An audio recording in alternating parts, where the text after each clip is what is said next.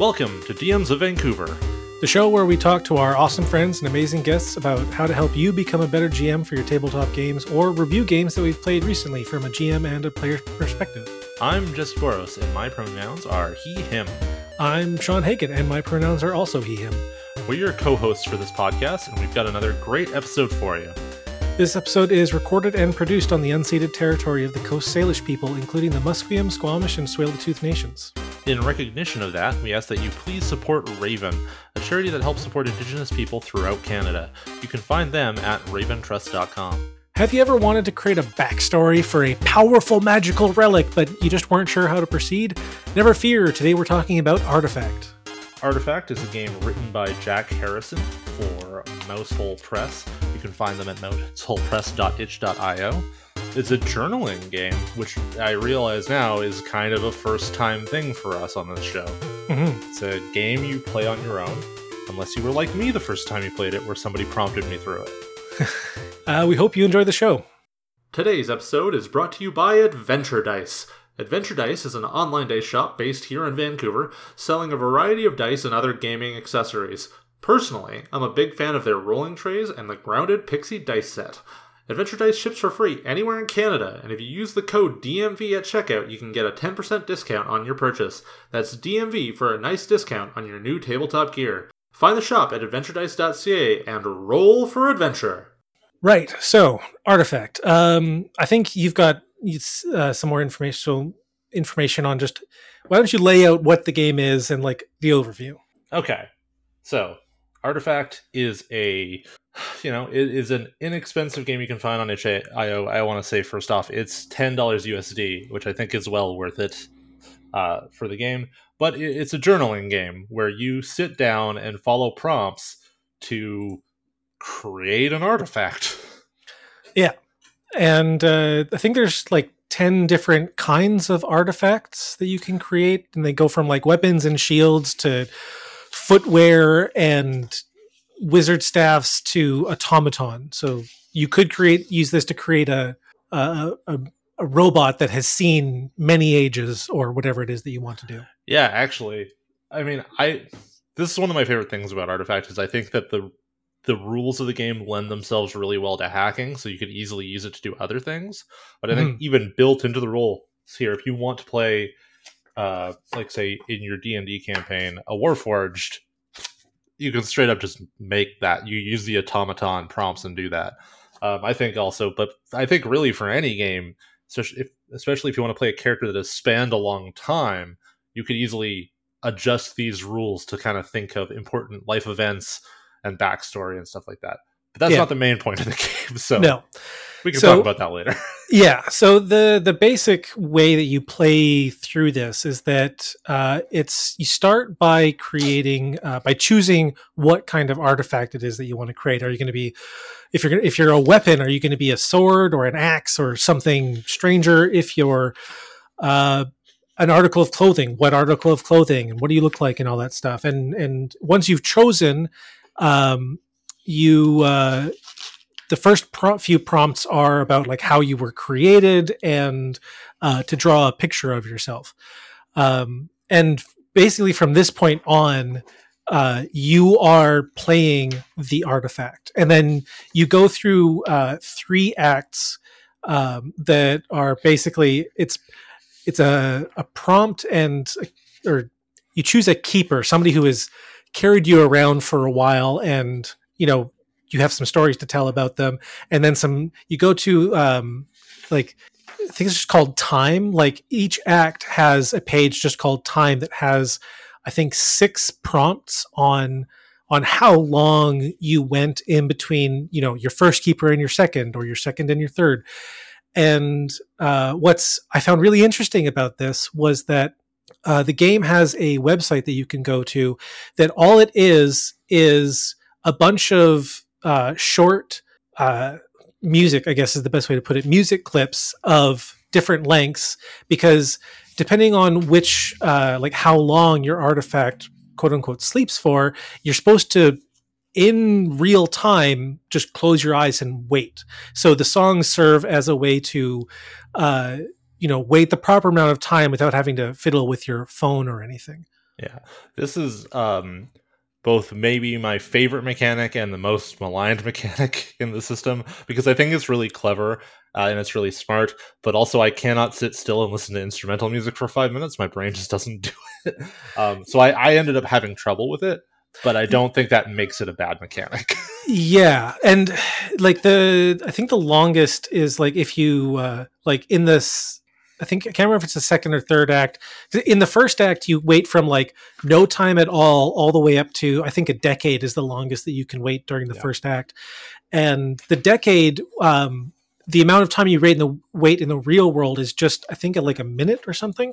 And then, excuse me, and then for in act 2 or 3 the longest amount of time you can wait I think is like a millennium or something, like 1,000 years, and that's like 4 minutes of real world waiting. Yes, I'm gonna look this up actually because it's a lot. Yeah, you're right, the decade is the longest in the first one. It's for a minute. Then in the second one you can wait a millennium, which is 4 minutes. And then, do you wait in the third one? It's been a little while since I've had a chance to play an epoch where you rest for 6 minutes. Oh, okay. So there is a longer one. I just didn't use that one. And it's funny that this is the section where I also ran into problems. And this is totally a reading comprehension thing on my part. At least that's what it feels like, is because in Act 1, on the time page, underneath all of the time periods that you can choose from, it says, if you have already chosen 2 keepers from this act, move on to Act 2 to choose your next. Otherwise, choose from those remaining in this act. And for some reason, I don't know why, my brain parsed that as something you've done in Act 1 should have told you to pick another keeper in Act 1. And if you didn't, move on to Act 2. So I did that for all 3 acts. So instead of having 2 keepers in each act, I just have 1 for my first playthrough, which, spoiler warning, I ended up writing 9,000 words for this. So only doing 1 keeper per act was probably a good idea. Yeah, I mean, like, this is I think a big difference between me and you and our DM styles and our writing styles, in that, like, you can write a lot and you can focus on writing a lot, and I cannot. Yeah, I would be really curious to do this, because, like, part of the reason that I ended up writing so much was that I was doing it at home. I took a break from work during the day and just got into this. And because I didn't have any time constraints, I just kind of went wild and I just wrote a whole lot.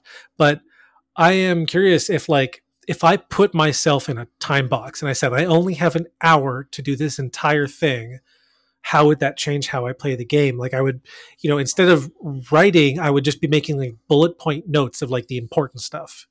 Not trying to write a story, just like, here's, the Cole's notes of this artifact's history. Yeah, I mean, I think that is fine. Like, that's more my approach, right? I wrote it's more like I wrote a paragraph for each one or something like that. Right. But like, I think you could do that.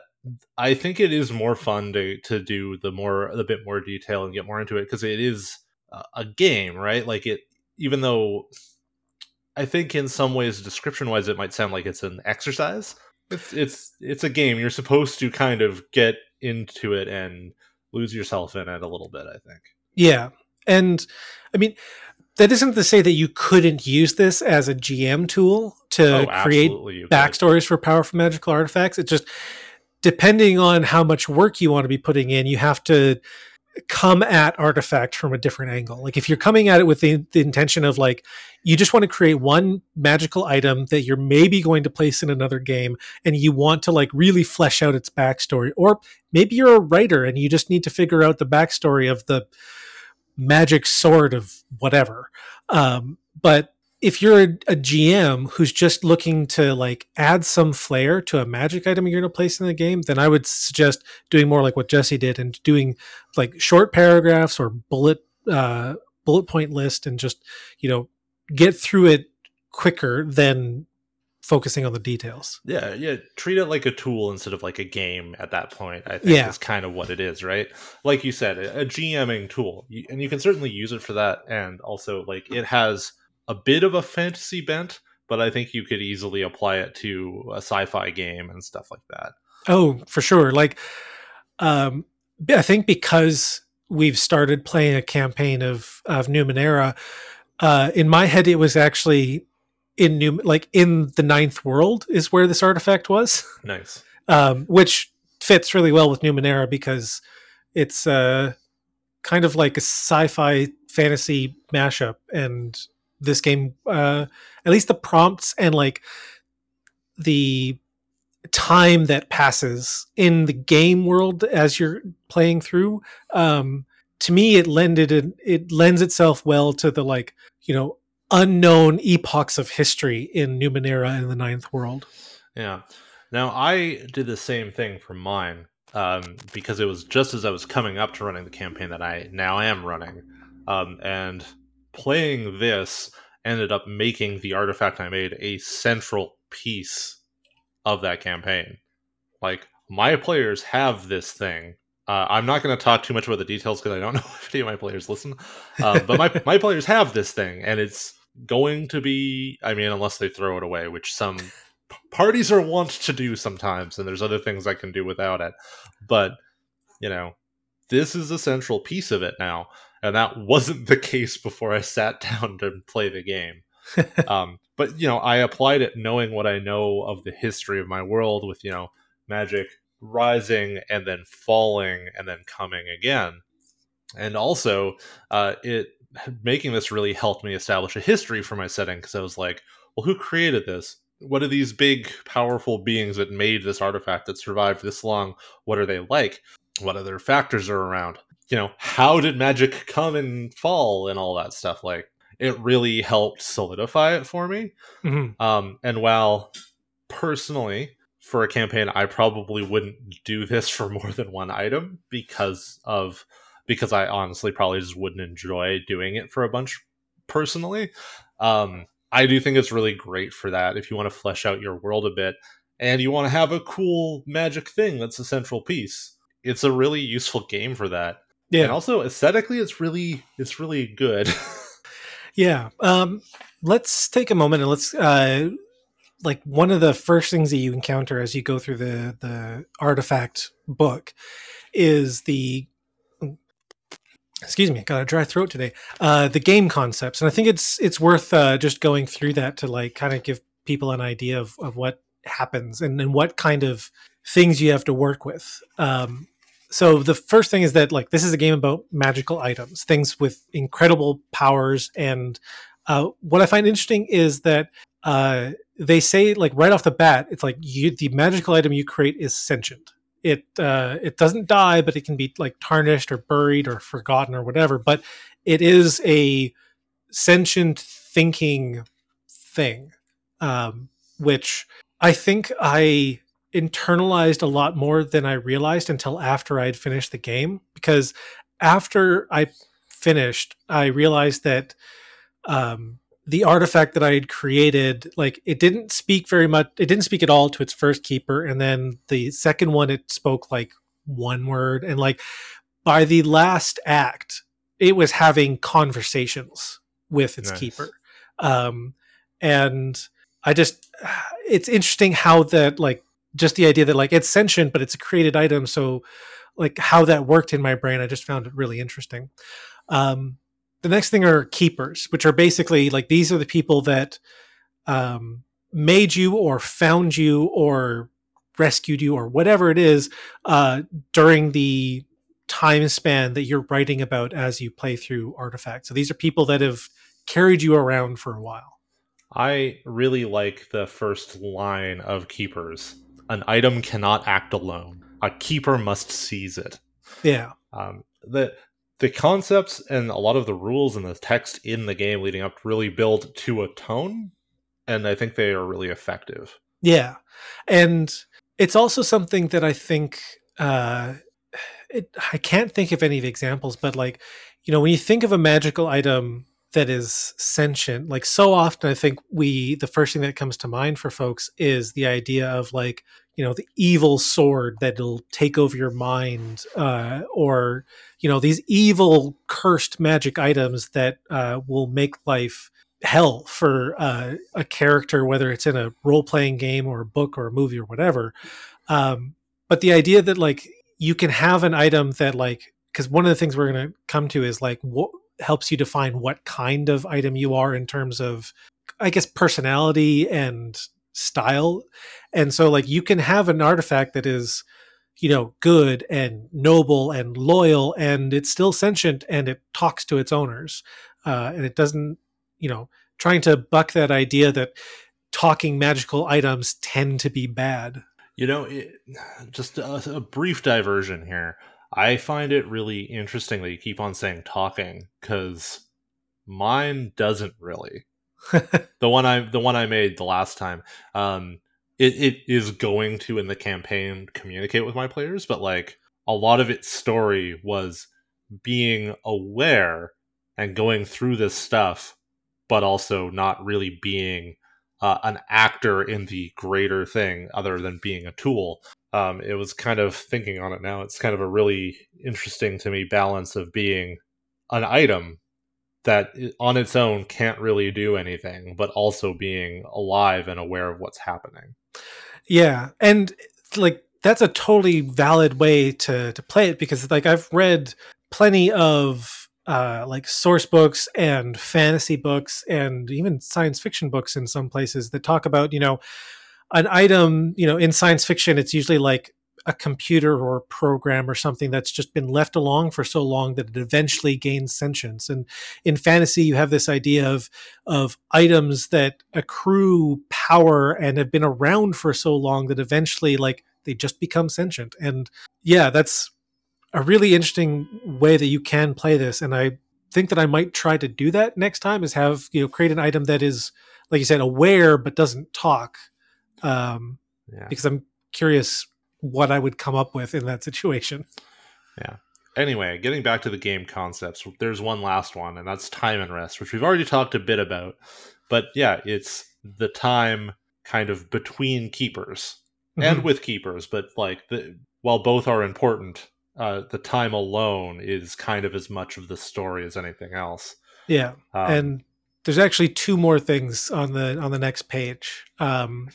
The first one is traits, which are what I was obliquely referring to when I was talking about like things about you, the artifact, and these are just characteristics that describe a magical item. They can be physical, magical, a facet of the personality that's developing, or anything. And the thing that I like is that it specifically says that you don't have to use a precise definition. And in my mind, it's one of those, like, I kind of wish that they had said vague is better, because having something that's a little bit more vague leaves you with more options and opportunities on how you want to use that definition. But at the same time, sometimes you can't create something great without some restrictions. So I guess it's up to how you want to use the traits. Oh yeah, and it's funny that you mentioned. It's not funny. Of course, we both found the same part of it good and interesting, right? Because we do have a lot of similarities with rules. We like rules that allow us to be open-ended or to change it to our own effect, right? Mm-hmm. I literally wrote, I really appreciate this section on my notes. And then I guess finally, it's change. Yeah. And this is something that, because I like when you told me about Artifact and that it's a a journaling single player game where you create an artifact. I didn't think about and I guess it's something that people just in general don't think about very much, is how an item changes over time. Like we often talk about, how characters and people change over time, and how, a character changing over time can be a good thing if it's like a well done redemption arc, or it's a hero growing into their power, or whatever it is. But the idea that an object, like an item, can change over time, and not just, the hilt of my sword broke, so I had to get a new one forged, and it's the same blade with the same magic powers, just bigger handle or whatever. Like, no, this is like, you can change a trait about yourself, but you can also change like something about your physical appearance has changed, or even like, this is the one thing that I didn't use this, but I'm curious if you did, was a detail about your world that the artifact is in, like a name or a faction. And then there's a couple of questions for each artifact that are specific to that artifact that uh, you can use whenever you're told to change something. No, that's a good question. So while I have had this artifact around, it hasn't really been doing much in my games yet. So I haven't, revisited my stuff.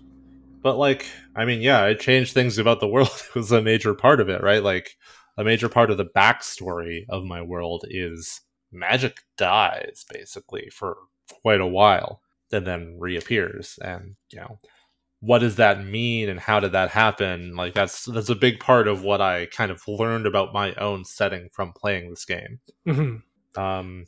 But yeah, and all, physical traits, abilities, that's the big thing for mine too, is a power ramp up. As it was used for greater and different and more terrible and more wondrous things, it became more powerful.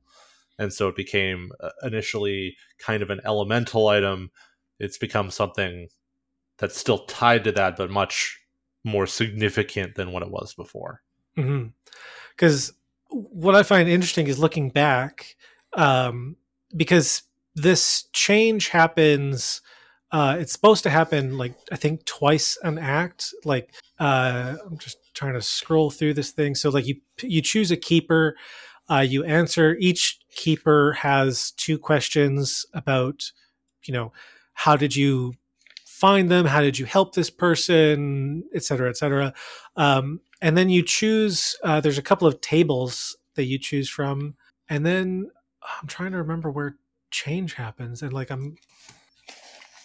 well, change, I think, while it's a concept, I don't think it's a specific, necessarily a specific part of the game structure.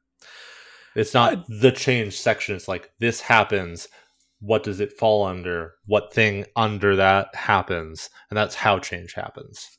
Yeah, I just find it kind of interesting that the change section, the change section specifically mentions at various points you were asked to change something. It's just, and I think this is maybe part of how I got a little bit mixed up, like with the keepers, for example, is that for the most part, like I would say like 95% of what's in the book is like straightforward and easy to understand. And then there's stuff like this that feels like maybe they needed an editor pass or something, because like, it says like at various points you were asked to change something. But then when you come to like Act 1 and you're looking at the keepers, there's a summary of the process that you go through, but it doesn't say change something. It says answer an artifact question, which is one of the things in that can change. Yeah, and that is an issue. I think a little bit, right? It's a bit of a writing issue. Change, it's a core concept, but if they're gonna name it a core concept, it would be great if they use that in the language of the game structure, which they do leave out. They then are like an artifact question. Yeah. Yes, rather than just saying like change something about the artifact, it says answer an artifact question, and or even answer an artifact question to change something about your artifact or something like that. Like, something tying it together would be nice, I think, especially in like a reading comprehension and simplicity thing, right? It simplifies it a little bit more. Not even, it would be adding words, but it makes it a bit simpler because it links it directly to a thing we've already talked about and established.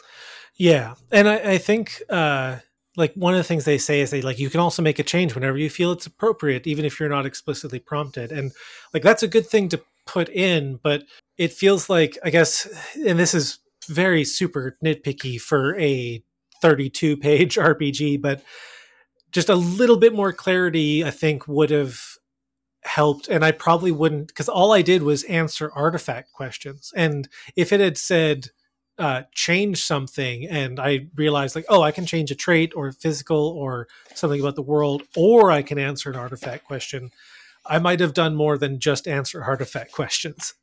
Yeah, like it it might have been good because these I guess we'll talk about this a little bit more when we get to the actual game structure.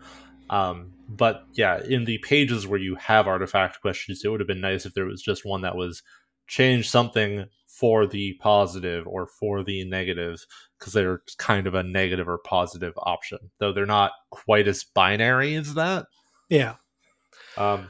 Before we get to structure, though, I want to kind of go a bit earlier in the rules here, because there was one section that I really enjoyed and really appreciated, which was the safety rules, or the safety warning, rather. Because the thing about this game, it's designed to be played alone, and sometimes playing things alone that are meant to be intentionally solitary and somewhat melancholy cannot be the best thing for you at the time. Yeah. And I'm glad I had that warning, because it's not something that would have tripped me up, but like the fact that if you, like in Act 2, if you choose to say that your artifact goes 1,000 years, a millennium in between keepers, you are supposed to sit with your eyes closed, either listening to some music that's 4 minutes long or just waiting for an alarm on your phone to go off.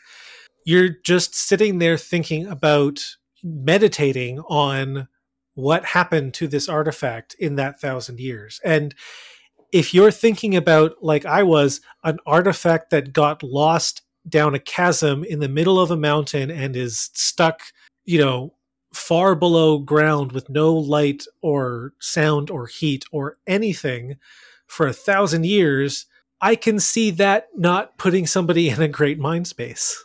Yeah.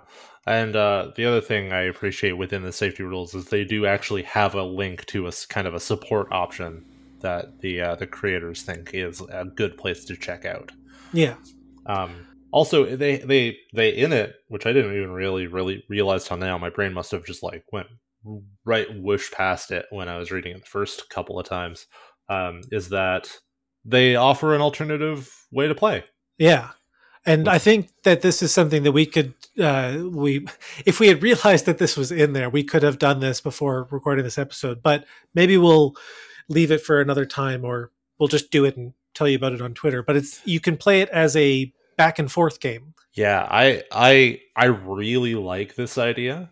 I like of me and you doing this, because I think we could even record our halves separately and then send them to the other person, and then talk about it after. Yeah. And basically I think the idea is that, like, so in each, like you go through, like there are some, the way the game is set up is that there are some very natural points at which you stop and you could hand the game off, what you've created so far, you could hand that off to somebody. Well, I mean, speaking of this, why don't we talk about the structure? Sure. Right. So I think we've already mentioned this, but the game takes place over 3 acts, and each act has a different set of keepers and time options that you can choose from. Yeah. So keepers, you choose a keeper, you kind of complete a series of steps to tell this story and explore how the item may change from the experience. There we go, change again.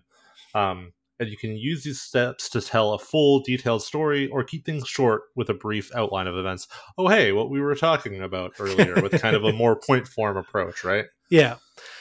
And so, yeah, you start by picking one of your keeper, like one of the keeper options in whatever act that you're in. And you describe the keeper, you give them a name, a few details, and you describe how the keeper acquired you. And what I found kind of interesting about this was that part of creating the artifact is that you can create an artifact that, like, for example, mine was created by like a royal smith when told by the king in the middle of a end of the world war, that the king needed a powerful weapon to fight off this horde of evil monsters, and the smith takes a year, he creates this weapon, and just in time for this final battle. And then after the final battle, the king is like, well, life kind of sucks because of everything that happened during that war. I'm going to go take a breather, and just like wanders off into the wilderness. And the first keeper is like a person that he gives the weapon to after like seeing them perform in a tournament, basically. And so like the idea that like the person who created your weapon might not be your first keeper, I think is an interesting wrinkle.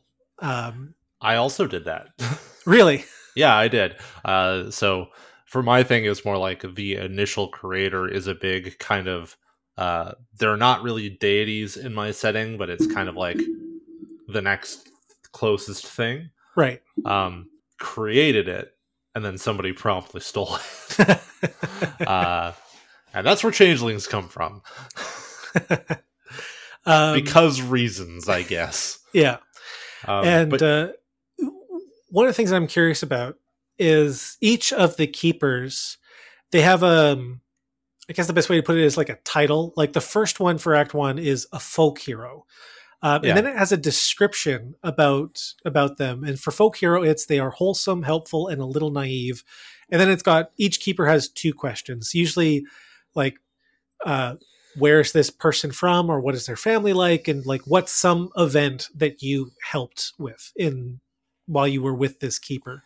And my question is, did you take the descriptor into account when you were like creating your keepers? Because the archetype that's listed. Well, because I used a folk hero, but I completely ignored the wholesome, helpful, and a little naive part. Oh yeah, if that didn't suit what I was already thinking as I got to it, then I changed it or ignored it. Which is, I think, the best way to play this game, honestly. Yeah, I mean, it's like every other tabletop role-playing game, is that like, if you want to, just ignore a bit if you don't like it. Yeah. Oh man. Okay. Digression. A brief digression. I'm going to talk about TikTok because I'm that guy now. I got onto D&D TikTok, which is fun and weird, and I haven't run into anybody terrible on it yet, which is nice. But someone was talking about how you'll notice in D&D 5e, metallic dragons can shapeshift into people if they want to, but chromatic dragons can't. And the response to that is, this is wrong, and I agree. But this just reminded me of that. Is like, yeah, it doesn't matter how the rules maybe of how a creature works or how this one mechanic is supposed to work. If you don't like it, you can change it. Yeah. And I just, to further your digression just a little bit more, then we'll get back to Artifact. The idea that something like an ancient red dragon couldn't shapeshift feels bizarre. It is an incorrect idea. The couldn't part might never come up, but can it? Yes. Can now. Can in any of my games. Assume that's a possibility. Yeah. Yeah. But back to the structure. The next bit you do after answering 2 questions is choosing some sort of memorable event or deed that kind of defined the item's time with the keeper. Yeah, and the thing that I liked about this was that at the end of the book, the last 4 pages are, they call them tables. They are really just a list of questions. And so like for when you're going through the acts and you're supposed to think of a memorable deed or event, these are basically a bunch of prompts. You don't have to use them, but like the idea is that like if you and the keeper achieved something great or heroic, you choose a prompt from the victories and valor table. But if you were slighted or misused and your keeper was not the greatest, then you choose from neglect and mischief. And I do have to say that the names that the author chose for all of these little bits and pieces, like Keeper and Victories in Valor, they are very, and I think this is part of the reason why this works as such a short book, is that all of these words that they choose are so evocative that it kind of kickstarts the process of like, oh, okay, like something valorous that happened while my artifact was out in the world. Yeah, I mean, that's the thing about this book, is that the language, and not the text or the prose, but the language used does a lot of heavy lifting, and it does it really well. Yeah. But, getting back to kind of an earlier point we were making about change and how we were like, I wish kind of it was mentioned. Yeah, it's in Victories in Valor and Mischief and Neglect. They are very quickly choose an option from below, answer questions, and change something. So, yeah. And redirects you back to page 5 where the change thing is listed. So it was there. We were incorrect earlier. And I will say that, like, I think a bunch of the problems that I've run into and that we are discovering are reading comprehension problems on my part are probably due to the fact that I was kind of rushing to do this because I left it to the absolute last day because I did this morning and we are recording now. Yeah. I will also cop to the listeners that is not entirely Sean's fault. We forgot to schedule something for this episode. And this was a thing we had been meaning to do for a while, but hadn't gotten around to because, it requires multiple hours to sit and play. And I had already done it, but, if Sean hadn't, if you don't have time to sit alone for 3 hours and write a thing, then you don't have time to do it, right? Yeah, which is one of the things that the book does mention is that I can't remember where exactly, but they basically say, like, if you think that it's going to take too long, like, split it up into multiple sessions. Like, do, like, each act is 2 parts. Like, you do a keeper and then time, and then you stop and you put it down and you come back tomorrow and you do your second keeper for act 2, and then you do the time part and then you put it down. So you do it like, or you can just do each act as a single session. So you can do it in a single session or 3 sessions or 6 or however many as it takes for you to comfortably get through this game. Yeah. And honestly, I think in future when I do this, I will probably be splitting up the acts and be like, I'm going to do 1 act and go and, make dinner or watch a show and then come back because I have a hard time sitting still for this long.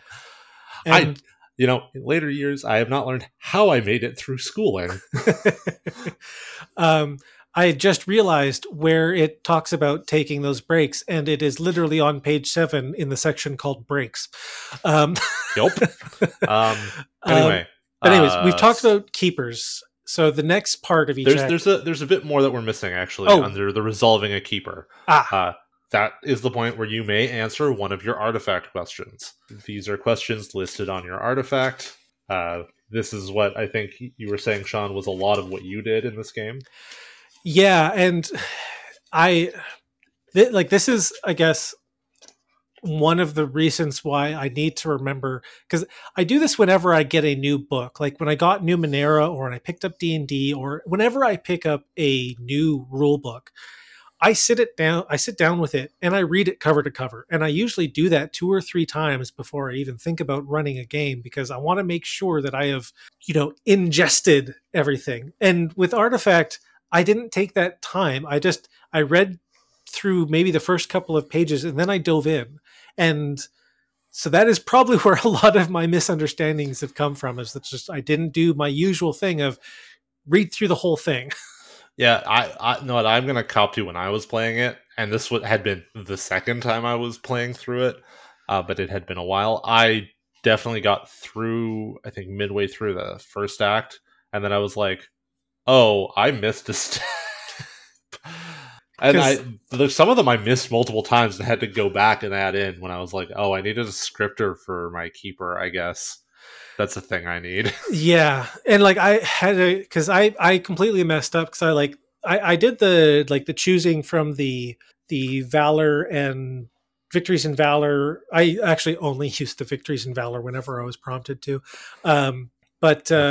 Yeah, like I didn't realize that, like, okay, you do the Victories in Valor and then you do artifact questions. Like, I guess, yeah, something about it just, I guess it's partially because the book, because it's so short, you do have to jump around a little bit. So like, yeah, when you're looking at the resolving a keeper bit, it doesn't say anything about change for step 3, but when you go to page 29 or 30 and you're looking at Victories in Valor, right there it says change something about your artifact. So I don't know what they could have done to make this more clear. I think it is really just on my part reading comprehension. Yeah, it's a problem with the order of the book because it's in order of instructions, or like intro kind of theme instructions on how to play, then artifacts, then keepers, then something else, then victories and valors, then time and rust, or whatever the other ones are called. Like it does require a lot of flipping back and forth.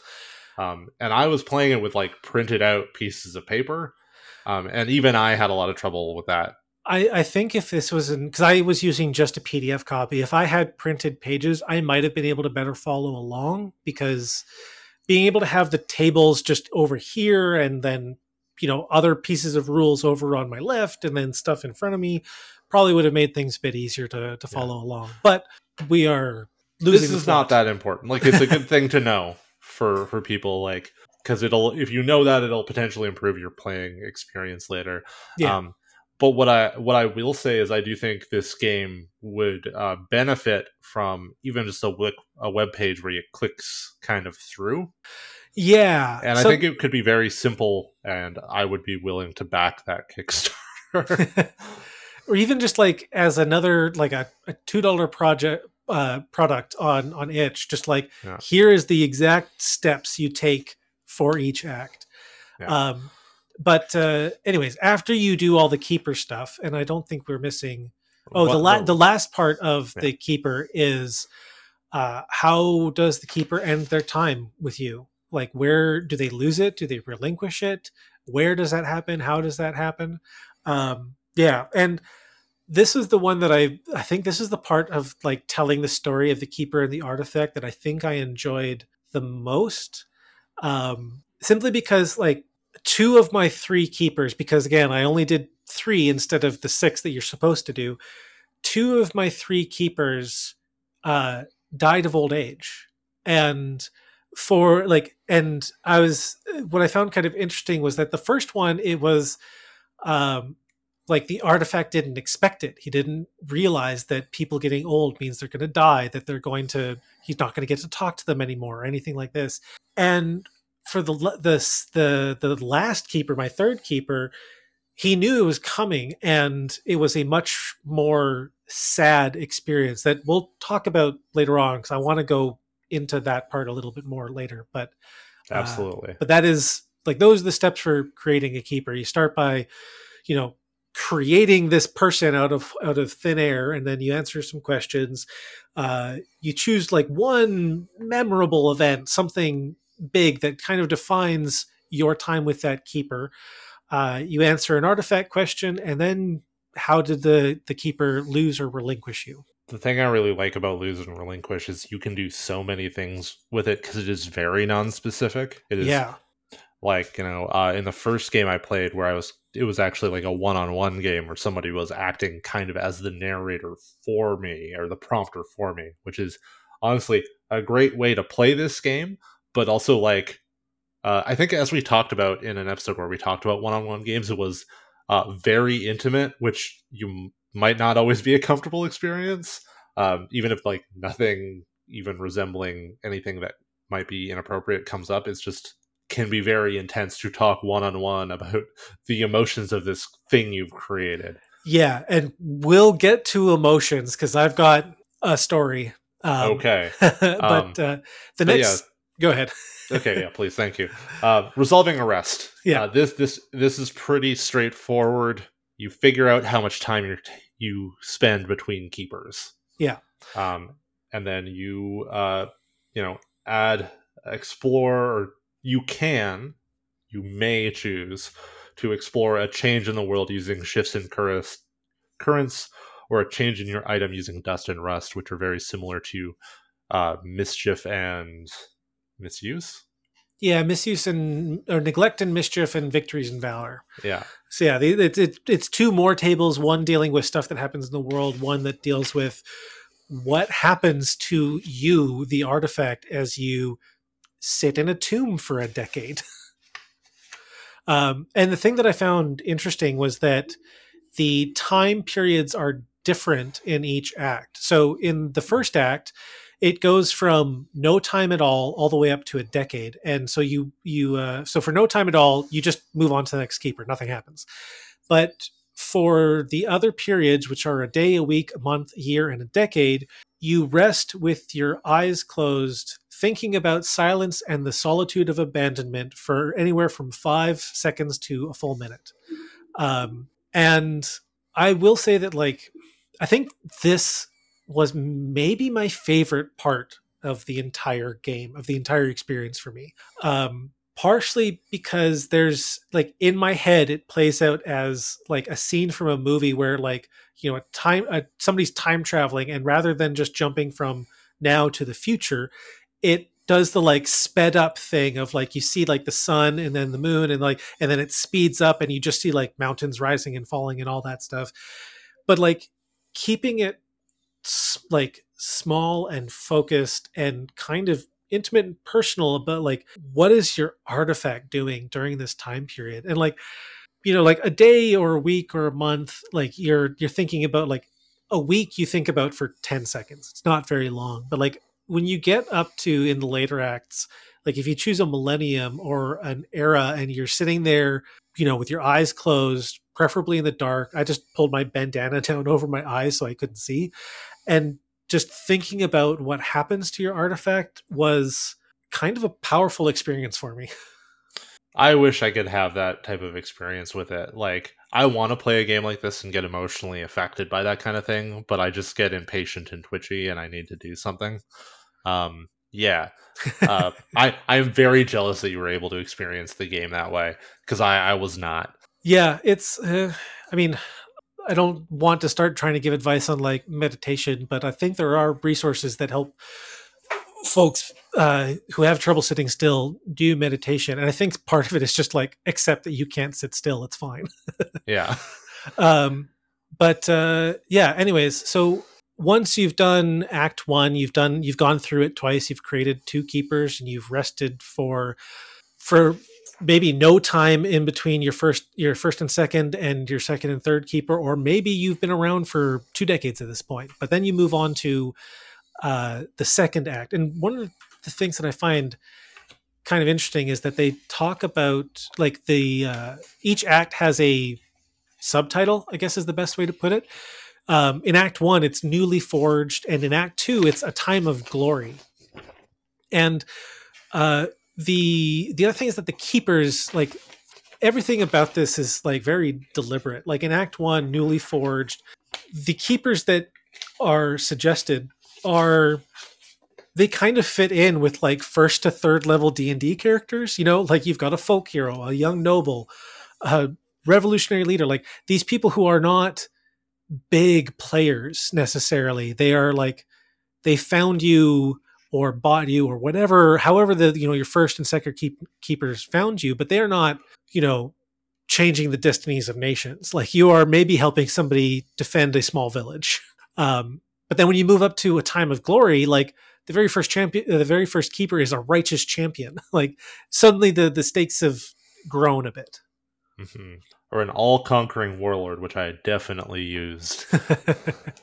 But then, like, keep the second set of keepers, the second act passes largely the same. Like, yeah, there are different options, but it's still similar. Yeah, the times are also longer. That's the thing that we've kind of mentioned, but not outright said.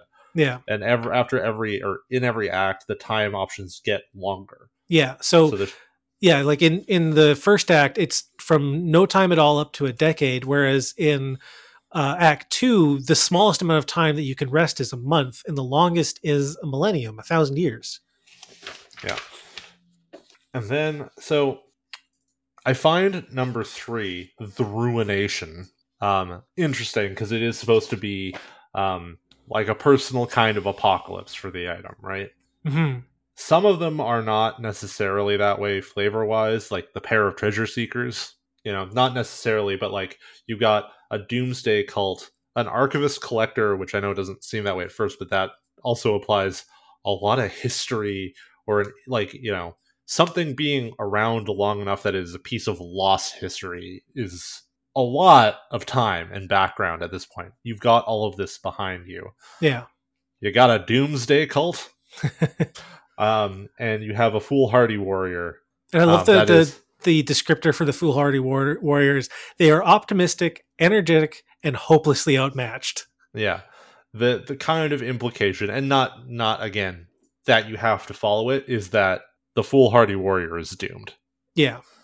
And again, like when it came to Act 3, like I chose an archivist collector, but I ignored the description part because I think for all of the keepers, I ignored the description and I just used the title because as soon as I read the title, I had somebody in my head. I had a picture of somebody that I wanted to use. I bet you anything that the writers of this game, because there's the one writer, but there's also some editors and folks who worked on it. I bet that's what they want. Like, I bet that's what they would almost prefer. I think those descriptions are there as like a helpful kind of thing and kind of to set the tone. Or like you've got writer's block and you can't figure out like, okay, an archivist collector.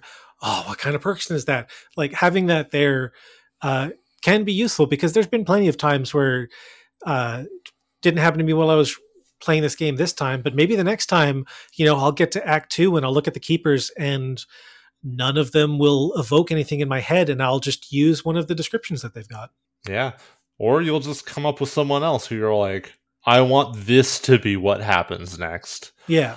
I will say, I think I would really like it if there was supplementary stuff with more keeper options. Oh, for sure. Yeah, and like you know we can you can write them on your own and stuff like that. But I don't do well with that kind of thing. I would rather a list of options that I can choose from.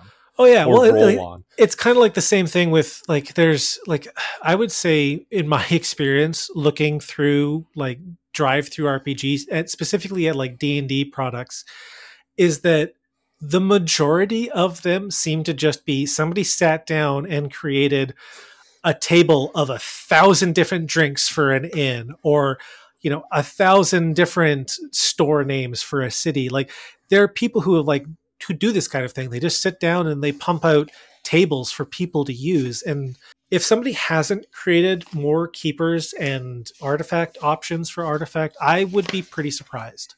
Yes.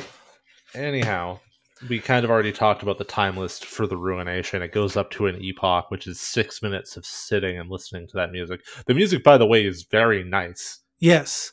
And one of the things that I found interesting was when listening to the Decade one. I had like as I was like listening to this 1 minute piece of music and thinking about this halberd, lost in the bones of a mountain, I was picturing in my head like time jumping, like it happens in like TV shows and movies sometimes where like you'll be character will go to sleep in a cave and then it'll cut to the same scene but it's day now, and like I was doing that kind of thing in my head, and like just after I did that once, the music in the Decade one had like a skip in it, like a record skip almost, and it felt like, okay, well, I've got the right idea about what I'm doing here, which is time skips. But yeah, I just found it pretty interesting.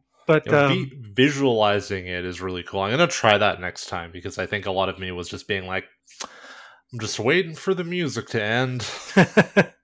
Yeah. Anyway, we're nearly at the end of the structure. Let's get through this and we can talk a bit more about our experiences with it. I really am looking forward to hearing about yours. Because It sounds like it really resonated with you quite deeply. Yeah, we will get to that. So yeah, after the third act, what I find interesting is that if you feel you spent 10 minutes at rest across, like this is the last thing on the last page of acts, is if you feel you've spent 10 minutes at rest across the entire game, or if your story is ready to end, this keeper is your last. So the idea that like the third act could just have one keeper if you feel that you've had enough time with your artifact is I think it's a good out for people who are just like, I have already created 5 keepers, I need to be done. Yeah, a thing game designers should consider: an out is always nice. Yeah, people don't need to use it, but sometimes they might want to. It's I can't remember what the term for it is, but it's kind of related to video game design and how some games have like unpausable or unskippable cutscenes, and how that, you know, that's fine when you're a teenager who has the entire evening to play a game, but if you're a parent and you've only got an hour and you've got to go make dinner, being able to pause a game is really important. And so for tabletop games, especially like solo journaling ones like this, having a thing that's just like, yeah, you can be done now if you really want to, is a Yeah. good touch. And this is something to consider, because I know there are lots of people who will be like, oh yeah, why would I need that? I will just stop playing if I don't want to. Some people can't do that. Yeah, like myself, I got really into this, and having something like that there kind of reminded me like, okay, if I'm getting too deep into this, I can just stop. Anyway, yeah, I want to read one of the lines in the Final Keeper, because ending the game has 3 sections. The Final Keeper, converting items, which is kind of self-evident. It's like, it's ideas for how you might convert an item into, say, D&D or Numenera or anything like that, and then there's an epilogue. But the final line of the Final Keeper, I think, especially if you've become really emotionally invested in your item, is heartbreaking. Having resolved your Final Keeper, the item is left broken beyond repair or abandoned in a cold, dark place forever. Wait, where is this? It's ending the game on page 10 under the Final Keeper. Okay, you have a different version than I do then. Oh, maybe. Because the epilogue for me, that section is regardless of where you leave your game, it's worth taking some time to pause at the end of the game. Oh, this is before that. It's on that page. Oh, Final Keeper, I see up above. Oh, wow. Okay, because I skipped over that, and I'm glad I did, because my artifact got a happy ending. Yeah. Well, happy-ish. Yeah. Well, that's the thing about the game. Like we've kept on saying, right? Is it has a specific tone in mind, but it also clearly works if you want to disregard the tone. Yeah.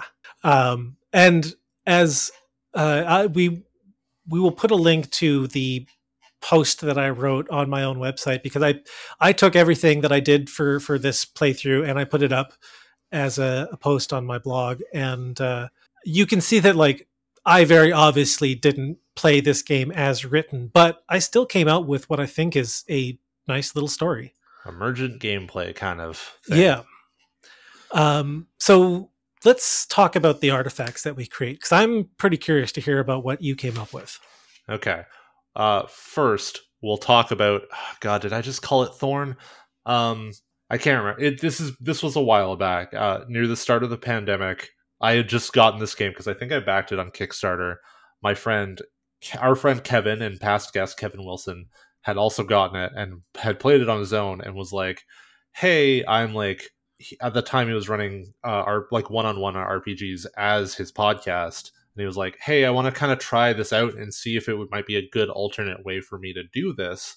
Like, he was looking at a bunch of different games, so he ran me through Artifact, basically prompting me and also kind of enforcing we sit for 3 minutes and listen to music. Enforcing in big quotation marks. If I said I didn't want to do that, he would be like, "Okay, let's move on." But I created this sword that eventually was named Thorn, that kind of had this arc of being a weapon very much built for violence, and I think it was like a rapier, but it was very much built for violence and murder, that by the time it got to the end of its thing had become kind of a heroic item in its own right. So, it started as some, minor petty lord, and it's like the Lord's son, who's kind of a piece of shit, who's, murders multiple people with it. Then eventually he gets put down, and the person who puts him down takes it, and they're not much better.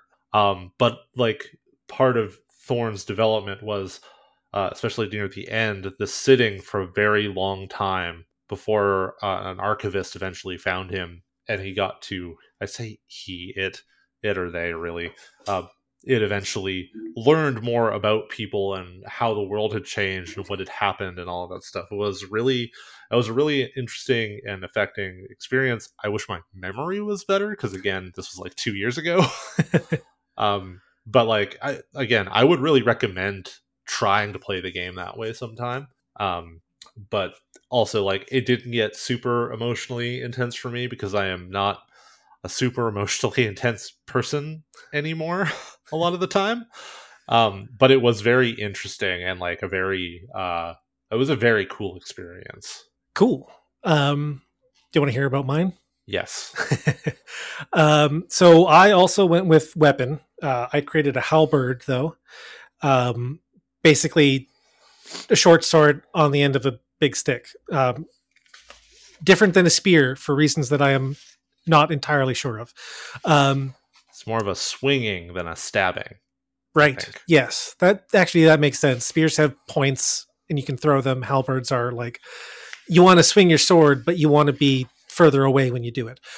Anyways, yeah. So, like I said earlier, mine was commissioned by the king during a war, and the first life that the halberd took was the life of the queen that had been turned during the war, which kind of ruined the king. And after the war ended, killing the queen ended the war. He basically just was kind of done with being a king and being in the kingdom and just disguised himself and rode out to the very edge of his kingdom and saw found a small village that was just having like some festival days and had been completely passed by the war. And he ended up giving the halberd to a young woman who had been trained by her grandfather, who used to be in the Royal Army, and she kind of becomes like protector of the village. And yeah, she goes on a couple of quests. She goes. The big event that happened was them going and finding some magical water and plants to heal a bunch of people from a plague. And she gave him the halberd its first name, which is something I came up with was Sedora, which is just an ancient word for salvation, which I turned into something like it ties into like the part that really moved me later on, but we'll get to that. But yeah, she and like I mentioned before as well, she just grows old and dies, and the halberd is put in her tomb, which is basically just like a small chamber that was carved out of a cave and then left there. And then a decade later, halberd is stolen by a thief and ends up in the hands of a warrior, a knight, who was a broken man because a few years ago a rampaging creature had like killed his entire village and he had failed to stop it before it disappeared into the wild. And so for this one, so the first character I chose was the folk hero. This one was the monster hunter, and he's basically a monster hunter out for vengeance. And there's the story of the halberd and this knight. Ends with the knight finally killing the monster that had killed his family, but he did it by throwing the halberd and killing the creature, causing it to fall into a chasm in the middle of a mountain. And like the last thing that the halberd did was it spoke to him and said, "Your quest is over. Go and live your life and remember your family with joy, for they are avenged." So like it was this nice moment of like, well, we are being parted. There's nothing we can do about it now. I'm going to like try and give you some peace as I fall into this mountain. And it then spent like a millennium underground. And I did a kind of like, this is kind of where the time skip thing really happened for me, was like, it didn't just spend that entire millennium at the bottom of this chasm doing nothing. Like there was an earthquake that caused a flood of water that flushed it further underground, and it found like, have you played Dragon Age Inquisition? Yes. Have you played all the DLC? I think so. Because there's DLC where they go down into a mine and they keep going down and down and down, and they find that the world is supported on the back of these like titans that are the source of lyrium, because it's like their blood leaching into the ground. Oh yes, yeah, I do remember this. Yeah, so like I kind of allude to like it gets lost deep underground and finds strange civilizations and lands of mists and light and heat, and it had adventures that it won't speak of because there are secrets that are meant to be kept and it's not going to betray them. But it ends up back on the surface again after 1,000 years, being found by an archaeologist, basically. And it spends the next couple of decades in a case in this archaeologist's office. But it becomes a friend to this archaeologist. Like they grow closer. It's much more comfortable talking and being conversing with people at this point. And the thing that I did was I tied the archaeologist to the king because she was researching that period of history, and her specific focus was that king and his kingdom. And the way that it ended was that, well, one of the questions was like, what's a place that you would like to visit again at some point? And I did that as a question that the archaeologist posed to the weapon, and it said that the one of the last things it saw as the king was taking it out of the kingdom was the capital, this city, this big city with a big castle in the middle of it, and weird magical fantasy bridges that are big and huge and long. And it just remembers like what the king said to it as he set out and tried to set things right by like taking this weapon and finding somebody worthy enough to wield it. And it said that like that's where I would like to go and visit there again sometime. And the last section is basically like the archaeologist taking the halberd to that place. They found where it was, and like the kingdom is long gone. There's now just like where the castle was is now where the university where this archaeologist is. And the archaeologist takes them to the place where the halberd had talked about, and shows the halberd, places the halberd in a small, like a short stone plinth that the archaeologist and her students had found. And the archaeologist is like, "Do you recognize this?" And the halberd's like, "No, I don't get it. What are you trying to tell me?" And the archaeologist just like traces some of the scroll work on the blade of the weapon, and the halberd realizes that this plinth was made by the smith that made him.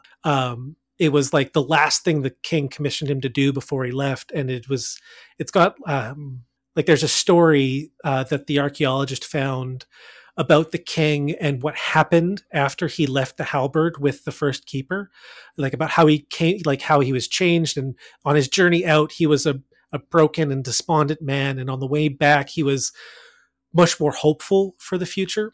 And the archaeologist tells the halberd that your name was you were given a name Saudo by your first keeper, and she said that it meant salvation. And she was partially right, and she tells the halberd the story of like she found the book that had this poem where that word is used, and how the context is somebody at the end of a dying civilization creates something, and basically the trope of flinging a light into the future, like they create this thing and send their son off to escape the end of this kingdom, hoping that their this thing that they've made is going to survive and it make the world better somehow. And the archaeologist reveals that a potential alternate way to translate it is a beacon of hope in the darkness. And there's like a little bit more, and like the halberd is like it's left in this plinth that kind of functions like the sword in the stone. Like once it's placed in, it can't be removed until somebody who really needs it comes along. And the last little bit that I wrote was that next keeper coming to the halberd to beg it to allow it to be used because there's something evil coming. And it talks to him and it says, well, you can try and pull me out of here. Many have tried, but we'll see what happens. And he manages to pull it out, and he asks like, well, what's your name? And the halberd says, well, I was once known by Sidora. I was told it meant salvation, but I like the alternate translation better, which is beacon. And so that's what it goes by now. And that's the last word is just beacon. And something about like this story that I created as I was going through the game, and I was writing this last part, this epilogue, this final goodbye between the archaeologist and the this halberd, and she's telling him this story about like, and she tells him about like, I found so many stories that match things that you've told me, but in so many of these stories, you're not a weapon. You're something else. You're a piece of clothing. You're an amulet. You're a spirit. You're a voice on the wind.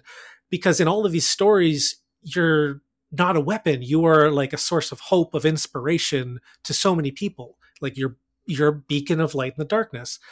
And just like the idea of like this weapon that had been created and spent, forever underground and makes it back up to the sun and the stars, and like finding out that the people that it had left behind that meant so much to it went on to live, happier lives, and that it can be a beacon of hope by sharing those stories to the people in the future, because it's an immortal object that's almost indestructible. It's going to be around for a long time. So it can, in times of trouble when it's needed as a weapon, it can still be these other things. And that was, I don't know, something about that just hit me really hard. And like, I was like close to tears at one point writing all of this.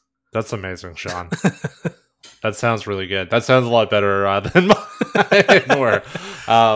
Man, I think Kevin might have a recording of that first one I played. I should see if he does. I got a little bit emotional listening to you tell that story, so I'm just going to take a beat. Anyway. I guess it's just like this kind of experience of being guided through a process of creating the story of something that comes into people's lives and changes their lives somehow, whether it's, a good person accomplishing some great feat, or, a neutral person just, getting out of a bind, or an evil person finally enacting their evil plot by twisting this artifact of light and goodness or whatever. And like following it through the ages and seeing the people that it touches is, I don't know, there's something about that kind of story to me that like, there's definitely an aspect of like melancholy. Like it is a sad story of, if you read any stories about like that are from the viewpoint of something or someone that's immortal, like they're sad stories of like leaving loved ones behind as you stay the same age, and your partner and your children and your grandchildren and so on and so forth are all going to die, and you're going to leave them behind, and how that affects people. Telling that story about something that sees things differently but can still have some aspect of humanity to it if you decide to write it that way. This was an interesting experience, powerful experience, and I'm definitely going to try it again, I think, but not right away. I need some time. You need some time to process. That's understandable. I can't tell you much about the one I made before we did this episode, 2 months ago or whatever it was, because, as I said, I'm using it in my campaign. But I did make an ornament this time, and it was kind of to your point about a weapon kind of being a weapon, but also not. It was very interesting because the bracelet I made became a weapon almost immediately, which I think has more to do about how I think about magic items than anything else about the game itself. It's interesting because there are a bunch of different artifacts that actually I think is there 10 or is there just 8? So it's 1, 2, 3, 4, 5, 6, 7, 8, 9. So there's 9. And like as the descriptions go, only 2 of them are really like outright weapons, and one of them is weapon and the other one is staff. Because I mean, at the end of the day, a staff that you can use to cast magical spells is still a staff that'll hurt if you get hit with it. But the rest of them is like, it's a footwear, an ornament, like ornament being like a jewelry or trinkets or something like that. You can make a musical instrument. You can make a shield. The tome I found kind of interesting. But the one that I almost went with and I chickened out was the deck, like a collection of worn cards, an oracle or something stranger. And I think the next time I do this, I am going to try and do the deck, because the idea of something that, like, maybe it's something like the tarot deck and it can be used to tell the future, but it hates being used that way because the futures it tells are always so bad. Yeah. Sean, I realized earlier, I was like, I wish there were more keepers. Oh, right. That's that whole other thing, that PDF that you sent that I kind of... There's a table that you can get with, I think just with the game when you buy it, that is like a random generator table for keepers. Yeah. There's also, and we'll talk about those real quick, there's also this. Did you look at this at all? I took a quick look at it. For those who can't see Jesse right now, he's holding up a sheet that the other sheet that does it come with Artifact? Well, I think it came with my copy at least. It's called Bloodlines, or Burrows and Bloodlines, which is from what I understand, it's for creating keepers that are animals. No, so I'll read the introduction real quick because it's just a few sentences. When playing Artifact, you might choose the following prompt while resting between keepers. A colony of small creatures nest close to where you rest. You become obsessed with their daily routines and little politics, watching generations pass. Describe them. Do you see their downfall, or are you recovered by a keeper? So instead of simply describing the creatures and their changing society, you use this game to play out their history across generations while you wait. So you play a smaller game of Artifact within a larger game of Artifact.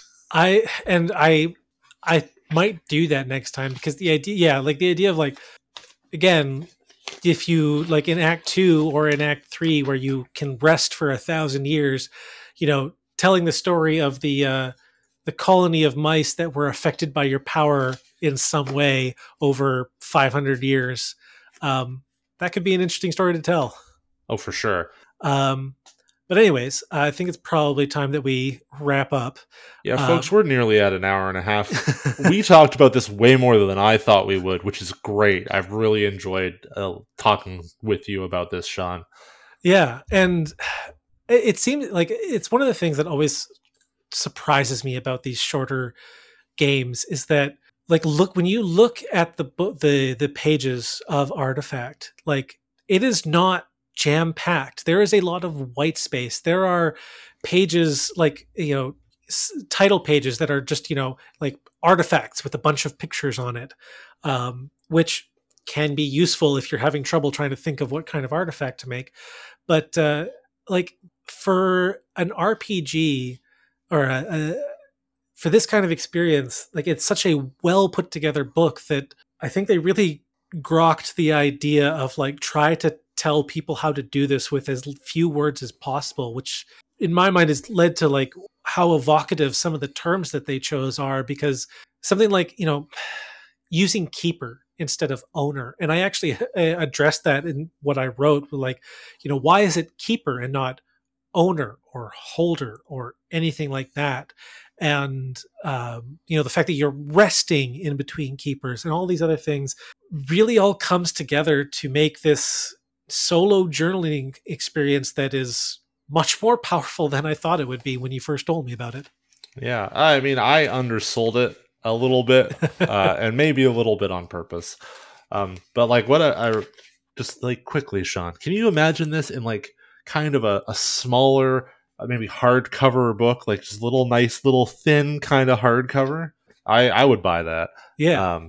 I would buy this game again in that format. This was meant to be a zine, by the way. It was part of Zine Quest 2019, I think. All right. Zine Quest is a thing on Kickstarter where a bunch of tabletop RPG zines get put out. Some of them are D&D related, some of them are their own games. We have a bunch of them through that itch.io bundle. Like, a bunch of those are in there. Yeah. Anyway, we were saying goodbye. Yes. So, thank you so much for listening.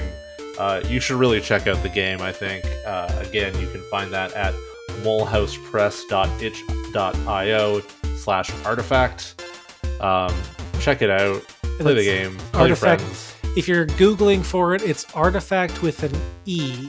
And it's all caps. Yep. Yeah. So let's outro. We can do. Thanks again for listening to our show.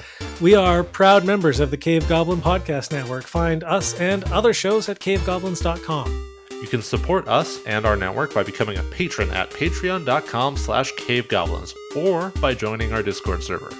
You can also support us by leaving a reviews on iTunes, Spotify, or wherever it is that you happen to listen to our show. You can find us on Twitter at DMs of Vancouver, or you can find me at Jesse Boros, or you can find Sean at Sean P. Hagen. Our theme music is Overworld by Kevin MacLeod, and you can find more of his work at Incompetech.com. Our art is done by the wonderful, fantastical Haley Boros. See more of her work at haleyboros.com. And that is it for this episode. Hope to see you out there at the gaming table. Bye. Bye.